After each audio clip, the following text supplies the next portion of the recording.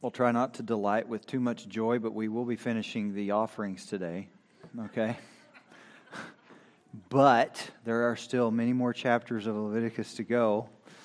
But as I said, it's not strictly going to be verse by verse through it. So we will be taking a few weeks off from that after today, and then we will re-engage it later. There is a reason for it, though.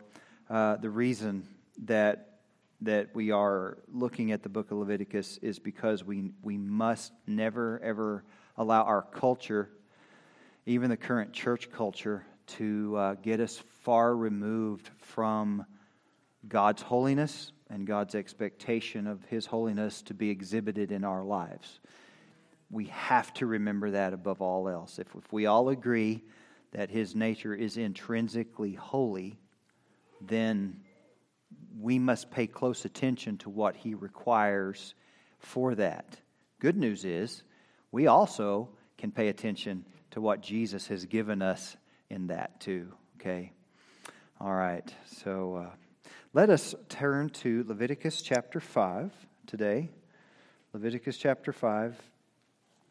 We're going to be picking up in verse 14 through verse 19, and then we're going to be going from Leviticus 6 to verse 7, and thus that will end the issue of the offerings, the 5 basic offerings that we've been looking at. So in honor of God and His Word, let's stand as we read. This is talking about the offering, the reparation offering, or the offering of restitution, making restitution, making reparation. Let's read in Leviticus chapter 5, verse 14. Then the Lord spoke to Moses, saying, "If a person commits a trespass and sins unintentionally in regard to the holy things of the Lord, then he shall bring to the Lord as his trespass offering a ram without blemish from the flocks, and your valuation in shekels of silver, according to the shekel of the sanctuary, as a trespass offering. And he shall make restitution for the harm that he has done in regard to the holy thing, and shall add 1/5 to it, and give it to the priest. So the priest shall make atonement for him and the ram of the trespass offering, and it shall be forgiven him.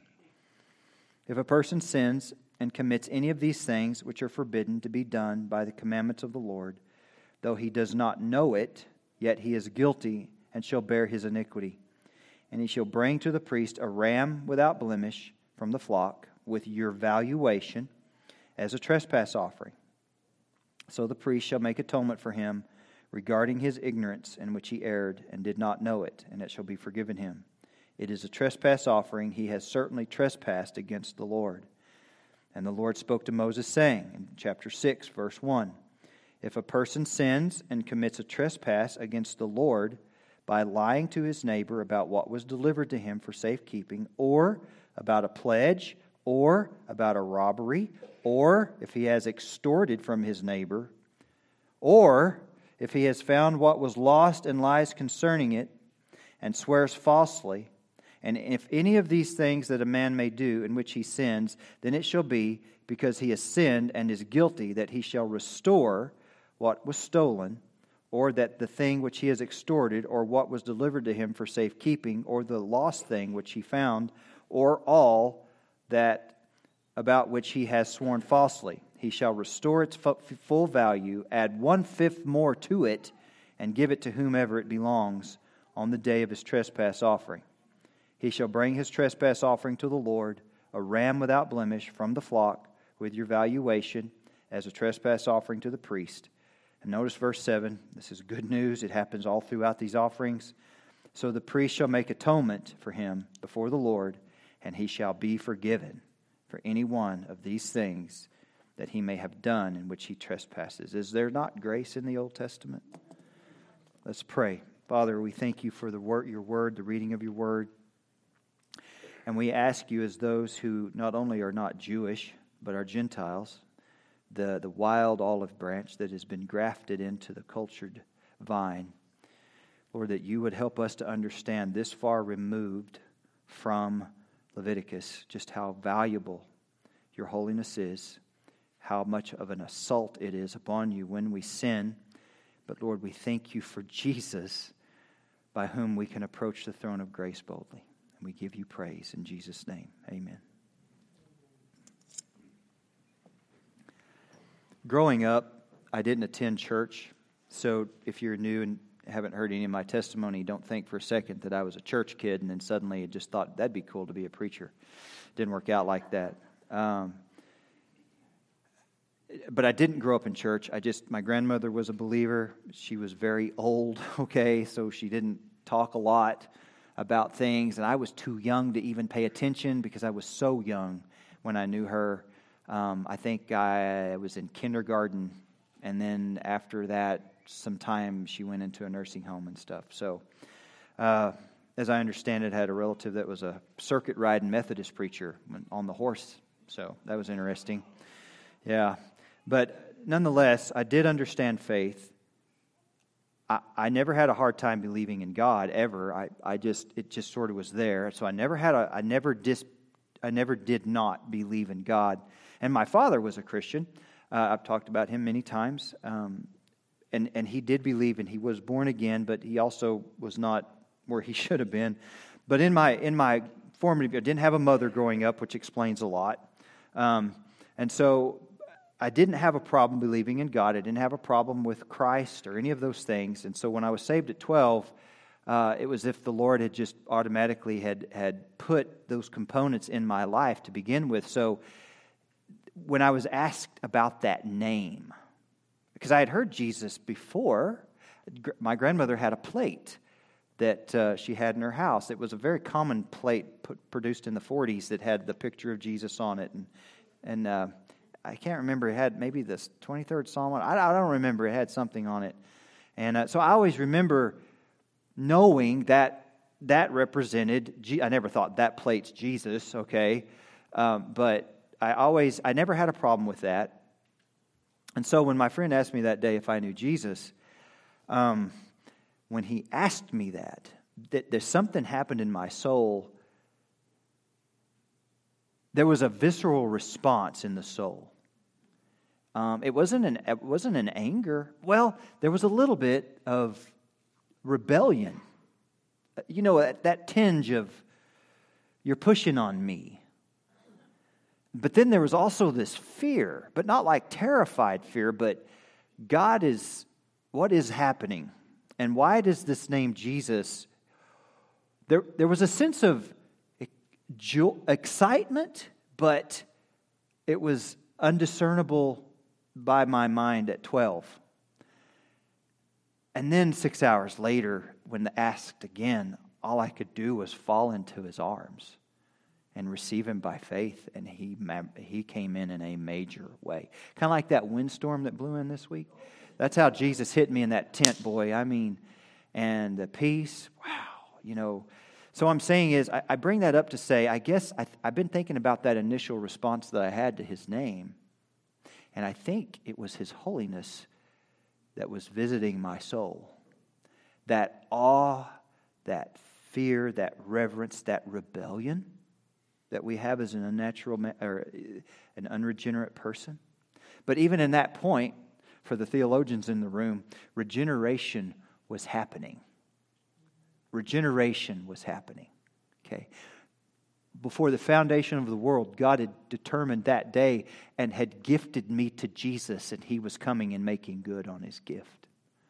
And that regeneration in my soul was happening. And so that's what I was sensing. And so when I look at Leviticus and I think about the holiness of God, in the middle of that tribe, that mass of people, right? And that tent set up in the middle of these sinful human beings that had not so in the distant past weeks had assaulted the holiness of God by idolatry, right? And now God is so rich in mercy, he wants to dwell in their midst. And he comprises this system whereby they can be made able to come into his presence. The holiness of God, the biggest thing that we always think about the wrath of God is though his anger against sin and wickedness. But it is his holiness that comes upon that wicked. It's the wrath is extended from His holiness. His holiness is a frightening thing. Completely without a filter before God in His very innate holiness, we would come undone just like Isaiah. So you have to have a covering. You have to have your sins atoned for. And so all these things that we see in Leviticus is God's grace on display. His major loving kindnesses, making a way for them to come, but not only to come once, but to come again and again and again. God doesn't just want you to come once, say, I'm glad to have met you, go live a good life. That's not salvation. Come back. Keep coming. But then you say, but I got dirty. I got sin, God. My mind is a mess. My soul is just full of thorns.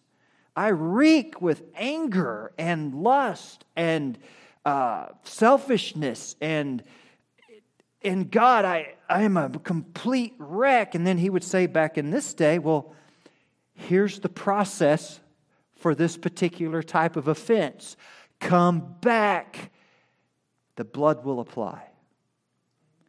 And in Jesus, we come boldly because the blood has applied once for all, that He might bring us to God. So, don't ever think for a second that you can attain some level of holiness on this side of heaven whereby you won't need to be reminded of the constant application of the blood of Christ upon your life. I love one of the things that Jerry Bridges said, and I wished I'd have took a picture. It was his Pursuit of Holiness, I believe, or this holiness book. And he said, Jesus makes acceptable to God all of our sinful efforts to please Him, okay, in Christ. So think of it this way. Even our best efforts, Jesus still cleanses and makes acceptable to God. Mercy, grace, restoration, renewal. That's what it's about. So, as we've gone through this list, today we'll be looking at the asham, the trespass offering, or that which you need to pay back. Now, you don't hear a whole lot of sermons on that these days. Typically, it's in relation to bringing your gift to the altar, and there you remember someone has a problem with you, you go and make it right. A lot of people don't apply that much anymore because then you have to get into the quick of things. But making amends, paying what is owed as a result of sin is what we're going to be looking at. So bear with me and I'll develop this as best I can so you can have a firm foundation on it. I've been reading a book by David Peterson called Possessed by God, and it is making a strong distinction between consecration and sanctification. Okay? But he says this, for the Hebrews, in which case Leviticus is all about the Hebrews, holiness demanded separation with respect to places, times, persons, and acts. Well, so does the Christian life. Okay?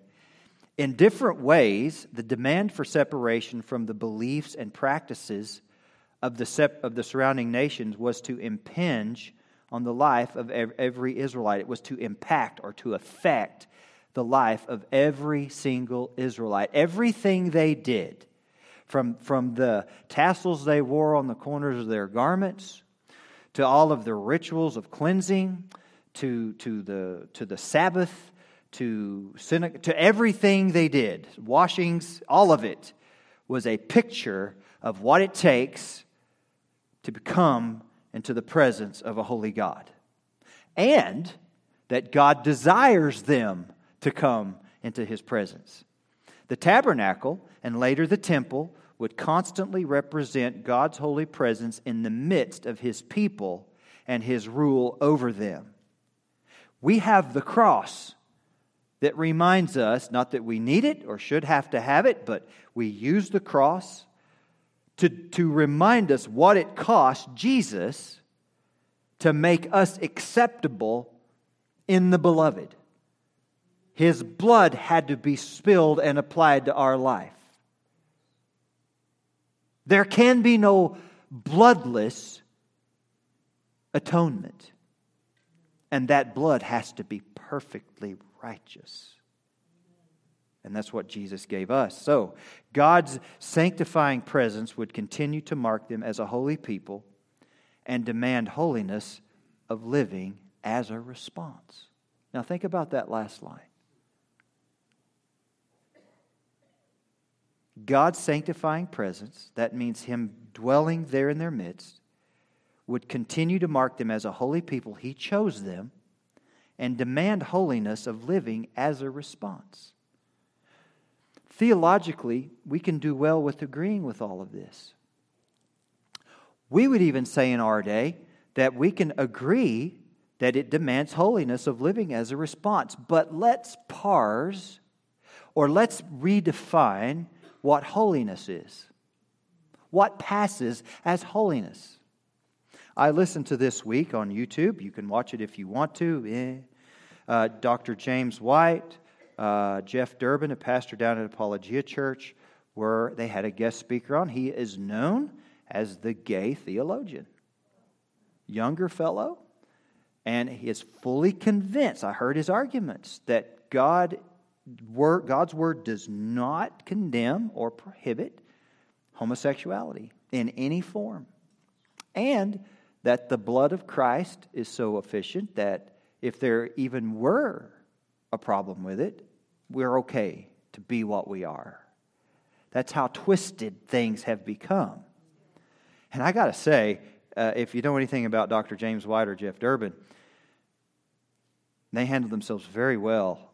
I don't know how you could even begin to take on those guys with that kind of a fallacious mindset, because you have no leg to stand on. But when you're willing to redefine words and scriptures and to pass it away, you can make anything stick with anybody. So since the Holy One had brought the Israelites into a special relationship with Himself by redeeming them and dwelling amongst them, the fundamental demand of the Levitical code was this: you shall be holy as I am holy. And in this framework of thought, the command to sanctify yourselves meant live as those who know God's character and will and delight to please Him. One of the things, I've been doing some premarital counseling, and sometimes it happens. But one of the things that I can say that I know is right, because there's no end where you can go with premarital counseling, right? I can say this. If you are to the point where you realize your awful, sinful state before a holy God, you will never be able to point a bony finger to your spouse and say, they're worse than me. And you will beg God to give you leave of what you deserve as you seek to be right with Him. And in so doing, that relationship that you'll have with your spouse will have a much equal footing to go before Him together. It's because both of you need to find mercy. See, it's really hard to become high and mighty when you're looking at yourself in the mirror of God's holiness. And I just think that's what that says here. Live as those who know God's character and will and delight to please Him. Be keeping His ritual, moral, and social laws, by keeping His ritual, moral, and social laws, the people of Israel would not profane His holy name before the nations. And what do we see happening in many of the Christian lives today? They profane God's name before the nations, before the peoples. So rather, they would demonstrate God's virtues and the benefit of being a people holy to the Lord, chosen out of all the peoples on the earth to be His people, His treasured possession, in which case you have to remember we are called God's treasured possession, His own holy people. And lastly, David writes, pollution and sin were to be avoided in every respect of life, or even every aspect of life. And there was to be a complete break with every form of idolatry and false religion. Did you hear that? So do we think because it's in the Old Testament that somehow we're exempt from these standards?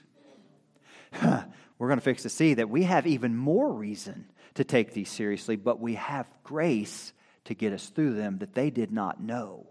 Okay?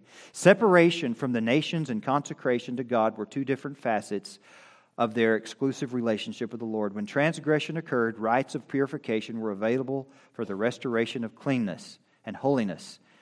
The Lord had sanctified them by bringing them out of Egypt to be their God, would thus be sanctified or treated as holy among His people by their beliefs and practices. So we have this major responsibility as God's people to live a life that is holy and distinct before the Lord God. So now we get into the reparation offering. And I just want to say on this one, this section describes what's known as the guilt offering, but like the purification offering of the previous section, the reparation offering is also an atoning sacrifice. But whereas the purification offering focuses on sin that as that which defiles, therefore requiring purification, the reparation offering focuses on sin as that which betrays covenant loyalty, therefore requiring a valuation. And I won't go through the rest of that, but let's just look at them. In Leviticus chapter 5, verse 14, let's read through. Reparation. So, the Lord spoke to Moses saying, if a person commits a trespass and sins unintentionally in regard to the holy things of the Lord, then he shall bring to the Lord as his trespass offering a ram without blemish from the flocks, with your valuation in shekels of silver, according to the shekel of the sanctuary, as a trespass offering. And verse 16 says, and he shall make restitution for the harm that he has done in regard to the holy thing. And then he shall add 1/5 to it. Now, I'm not going to do the math, because I couldn't anyway, but for you smart people, you can do that. Here's what I got from it. We can sin unintentionally into the holy things of the Lord. And I was thinking like, wow, what does that mean? Well, so this is just my mind. Forgive me.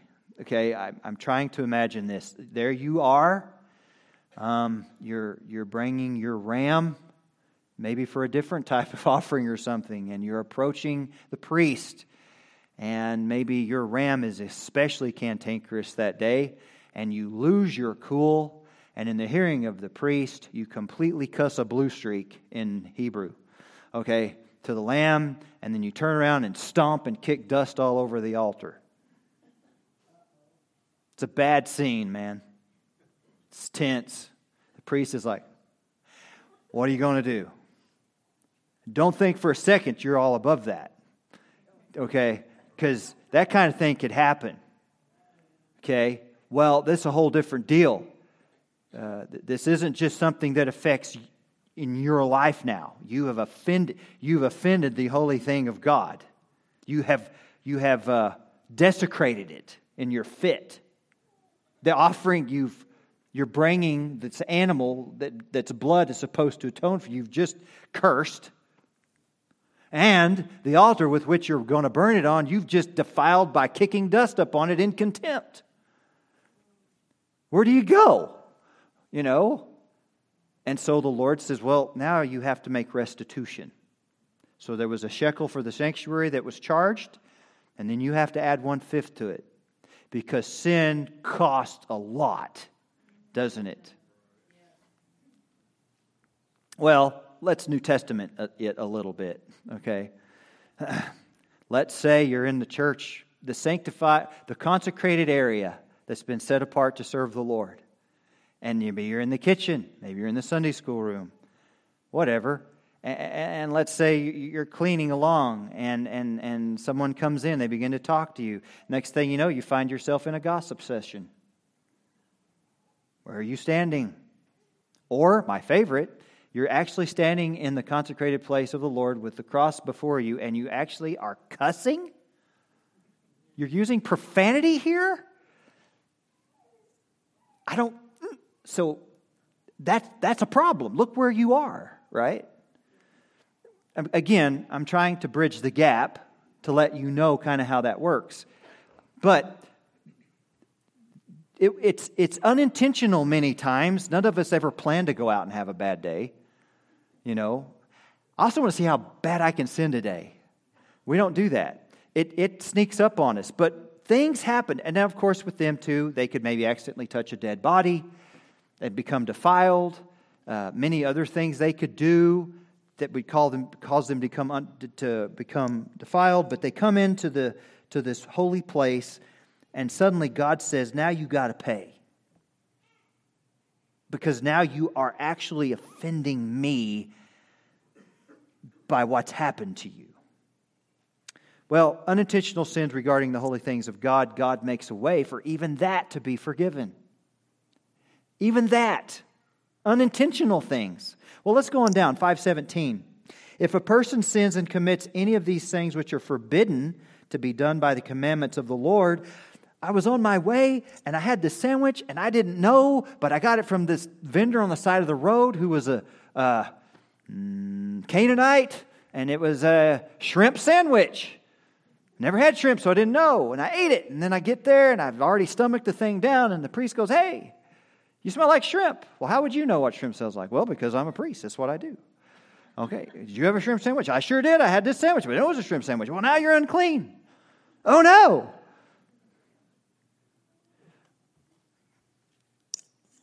If a person sins and commits any of these things which are forbidden to be done by the commandments of the Lord, though he does not know it, yet he is guilty and shall bear his iniquity. Did you see that part, though?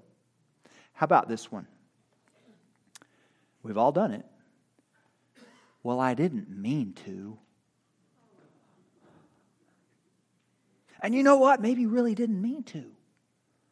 You've got this thing called flesh, and you didn't mean to. I didn't mean to punch the person out. It just was an involuntary response. No, I didn't mean to. They just said stuff that provoked me, and the next thing I knew, I watched as my arm came around, and I was in complete dismay. But it really wasn't me. Look, whatever the semantics are, here's what God says. He said, you are guilty, and you shall bear your iniquity. Now, here's the difference between us and them. Once I'm in Christ, my sins are atoned for, past, present, and future. That doesn't mean that I don't have consequences to my action, and that doesn't mean that I tolerate sin in my life. But unlike them, until they make that blood offering, their guilt is on them, clinging to them. So, unintentional sins against the commandments of God is another reason why you would have to pay for it. Goes on to say, down in verse 18, after he brings his valuation, the priest shall make atonement for him regarding his ignorance. I like that. Okay, in which he erred and did not know it, and it shall be forgiven him. Did you see this? This happens every single time. Most people talk about the law in a negative way, saying God just wants to condemn. But every single time I read it, so that it may be forgiven him. So that it may be forgiven him. Only a heart hardened by sin could ever begin to think so narrowly. And only a heart hardened by sin could ever think that love at the expense of truth is anything but the most unloving thing you could ever do to a person.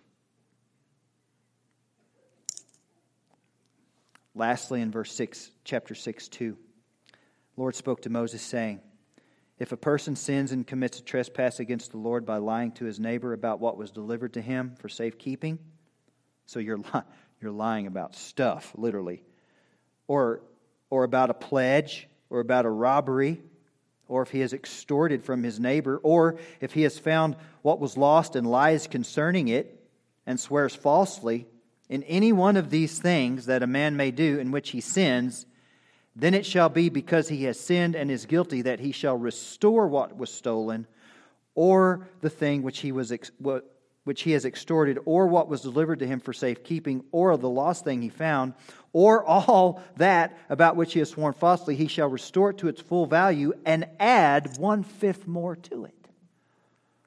So I'm just thinking out loud. I borrowed a fancy torque wrench from a brother in church. He let me borrow it. He didn't say I had to have it back anytime soon. Well, I forgot about it. In fact, I forgot about it so well that I just heard that he was looking for his. And then he said, oh, well, I went and bought another one. And then I think to myself, I get to keep this thing. I got like a free torque wrench, right? Snap-on, right? Yeah. He probably wouldn't miss the drivers. I mean, after all, who wants to make a big stir about that? Jesus knows. You a thief now. Is you can't plead ignorance. Well, I didn't mean to not take it back. He didn't seem bothered by it. The holiness of God knows. So now, you take that Snap-on wrench back, plus another one. Oh yeah, everybody that knows Snap-on tools went, because that hurts.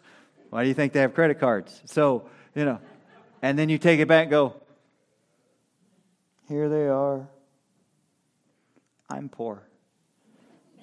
And forgive me for not being honest. I forgot, and you forgot, and then I said, and saw, I sinned against you. I sinned against God, and here it is. That's the best way I know how to make an analogy of that whole New Testament connection. But you ever done that?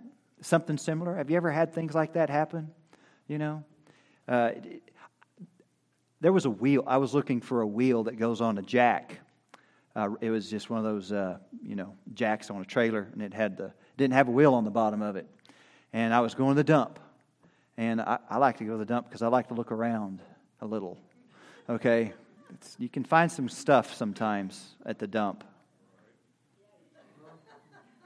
Anyway, so I went, boogity, pulled in, There was this brand new shiny wheel that's made perfectly for that exact application, just right there. And it's just right there in the pull-in entrance, shining like, hey. So I thought, if that's there when I get back, I'm taking it. Because it's in the road. So I dump my trash and I come back through. But I had a thing. So I come back through and I saw it and I got it. I put it in the truck. And I didn't even make it a quarter of a mile. The Lord's like, put it back. And I'm like, but they obviously don't miss it. They may not know it's gone yet. What if it was your wheel? So I'm like, I'm arguing with God. So I said, well, Lord, I don't want a wheel for a jack to be a stumbling block between me and your holiness. Okay? So I go back and I just throw it back out in the road. I thought, well, that felt good. I'm driving off from it. Dumb story. It's my life. Don't make fun all you want to. But I'm just saying that's kind of how it works out for me. Because how do I know? Maybe it's a point of contention in their family. Maybe the husband spent his last $20 for his lunch allowance on that wheel. And maybe he remembered, oh, that's what I heard fall off. I'm going to go back to the dump and check. But this preacher took it. I would have the wheel of sin in my life. And that's why my prayers are hindered. And the whole church failed. And then I was found living in a box in California. Okay. It's my mind. That's how it works. Okay. I don't want the wheel. It's not worth it. Okay.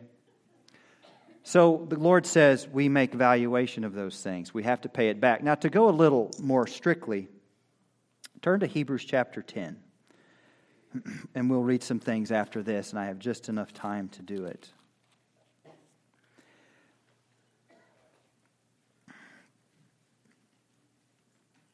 Let's look at verse 19. So we've all made messes and wrecks of our life. We've all done stupid things that we can't explain. And there we are, exhausting grace, certainly. Surely by this time God is like, man, you are so done. Salt you shall become. Therefore, brethren, having boldness, which is confidence in my margin, to enter the holiest. Now notice that part. Therefore, brethren, having boldness to enter the holiest by the blood of Jesus. Now notice that. You never ever get lost to the fact that you're made holy by the blood of Jesus, not you. Good thing. Notice this. By a new and living way which He consecrated for us through the veil, that is His flesh. and having a high priest over the house of God, finally, let us draw near. We're encouraged to. With a true heart, in full assurance of faith, having our hearts sprinkled from an evil conscience and our bodies washed with pure water. What did you think they do with that animal when they brought it to be killed? They washed it, they killed it, they sprinkled its blood. What did Christ do? Same thing. Let us hold fast the confession of our hope in verse 23 without wavering, for he who promised is faithful. And when we're not faithful, the Bible says he remains faithful. And let us consider one another in order to stir up love and good works. And finally, it ends with, not forsaking the assembling of ourselves together, as is the manner of some, but exhorting one another, and so much the more as you see the day approaching. You go on down, I'm going to read a little further. For if we sin willfully, after we have received the knowledge of the truth, there no longer remains a sacrifice for sins, but a certain fearful expectation of judgment and fiery indignation which will devour the adversaries. Anyone who has rejected Moses' law dies without mercy on the testimony of 2 or 3 witnesses. Of how much worse punishment do you suppose will be thought worthy who has trampled the Son of God underfoot, counted the blood of the covenant by which he was sanctified a common thing, and insulted the Spirit of grace? That's the heart of an apostate. I don't care how much you claim faith. I don't care about your conversion story. If your life proves nothing but wickedness and unbelief and you're fine with it, you are an apostate. There's no truth in you. If you can count the blood of Christ as common and it does not bother your soul that you are actively offending Him, you have no problem. You can do that without any kind of conscience. You do not know. You have not tasted. You have not been changed. Doesn't matter what kind of story you can say. I like how Richard Owen Roberts put it. It's not how you start, it's how you finish. And I can't imagine, can you, getting to the point where you can actually count the blood of Jesus as a common thing? I can't imagine getting to that point. Well, let's finish this up. The New Covenant connection. Of course, there's Isaiah 53, talks about the suffering servant and all those things that he would endure. But in Matthew 5, verse 23 and 24, therefore, if you bring your gift to the altar and there remember that your brother has something against you, leave your gift there before the altar and go your way. First be reconciled to your brother and then come offer your gift. And I wonder how many prayers of the saints in the body of Christ are literally hindered or seen as offensive to the Spirit of grace, right? Not salvifically, but in sanctification, approaching the altar knowing full well they have not forgiven a brother or sister, or they've held on to a grudge, or they know someone's got something. They just come and bring the gift like somehow they're going to get through anyway. Brazenly. There's no statute of limitations. There's a brother sitting in this congregation that, oh man, 17 years ago I managed to offend really well. But fortunately, like about 12 years ago now or so, or more, 15, whatever, well, I don't know, math. But I had to go back and say, hey, and God did a beautiful thing in it. God remembered. What about you? Can you imagine? Husbands, if you're not honoring and treasuring and treating your wife right, your prayers will be hindered. Hindered. Now think about that's the last thing we need to be hindered is our prayers. But the point is, can you see the connection back to the reparation? Can you see the connection back to what God requires? In Matthew 6:12, and forgive us our debts, Jesus prays, as we forgive our debtors. So do you not think you have to forgive your debtors? Do you think God's going to wink at that? And then for you to say, well, I've got Jesus. He knows my frame. I'm but dust. Smack. Luke 19:8-9, then Zacchaeus stood and said to the Lord, and this is probably the best one so far, look, Lord, I give half of my goods to the poor, and if I have taken, because he is tax collector, if I have taken anything from anyone by false accusation, I restore fourfold. Reparation offering. Cool stuff. Well, that was offenses to people. What about offenses to God? To His temple, our bodies individually. 1 Corinthians 6:18-20. Flee sexual immorality. Every sin that a man does is outside the body, but he who commits sexual immorality sins against his own body. Or do you not know that your body is the temple of the Holy Spirit who is in you, whom you have from God, and you are not your own? Reality check. What you're about to do is take the literal tabernacle in the middle of the people, and you're about to walk in there brazenly with all your junk. Really?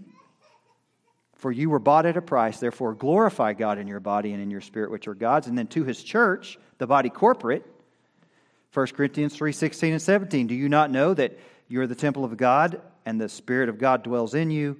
If anyone defiles the temple of God, God will destroy him. For the temple of God is holy, which temple you are. So see, it's connected. It's only some kind of a bizarre fantasy to think that we don't need the Old Testament anymore. I got Jesus. He's my get out of jail free card. I'm good with God. I can go out here and live and be happy. He wants me to be happy after all. And so I can go do what I want to do. And yet, we have the Scripture, which serve as guardrails to keep us from going over the cliff of destruction, where you roll in the mass of mangled steel and fuel and sizzle in bits and pieces as you go down. That was dramatic. I like what A.W. Tozer wrote on November 16th, 1958. Okay. Oh God, he was a poet. So, oh God, time is running, flying like a frightened bird. The bird of time is on the wing and has a little way to flutter. The wine of life is oozing drop by drop, and the leaves of life are falling one by one. Soon, before the ineffable, that would be God, every man must appear to give an account for the deeds done in the body. Oh, Father, keep upon us a sense of holiness, that we can't sin and excuse it, but that repentance will be as deep as our lives. And of course, we ask it in Christ's name. We will always continue to mention and discuss revival, and one of the things I would remind us of, when biblical revival comes, you have God's people moved to confession of corporate sins. There's a difference between private sins and corporate sins. Private sins you need to keep between you and God. We don't need that. Don't dump that off on me, man. I don't want it in my head. But corporate sins are a different matter. That needs public confession. When God brings biblical revival, the saints are moved to that kind of thing. Or going to someone they know has got a problem, or letting go of a grudge, or saying, hey, you remember that torque wrench? It was me. I have it. You bought another one? I'm going to pay you back and give this one too. Whatever you got to do. You say, well, I moved from that church. You remember where you came from. You may need to call that pastor, call those people and say, hey, I need to speak with you. Whatever you got to do. So the question is, and I can't believe this is going to work back around, but it's working out. Do you want to have a shiny wheel for a jack be the reason in your life to hijack and quench the Spirit of God working? Or in the entire church? Let us remember the sin of Achan. Do you really want that in the cab of your life? No. I'm going to ask JT to come. All we have to do in this house, right, is simply where you're sitting, ask God to reveal to you that if there's anything left in you that is undone, unrepented of, hardness of heart, unforgiveness, selfish. I mean, there's a list a mile long. Offer it back. Give it to God and say, I hate it. Take it from me. I need to go make this right. I need to go make that right. God, I've sinned. I need to approach the congregation. I need to ask them to forgive me. In which case you would simply tell me, go over it with me, and then we'll determine if that's the case. Let there be nothing with which God is offended by us at. Nothing with which the Spirit is quenched. If you need Jesus Christ today, repent of your sins, believe the gospel, and be saved. So as we play, you come.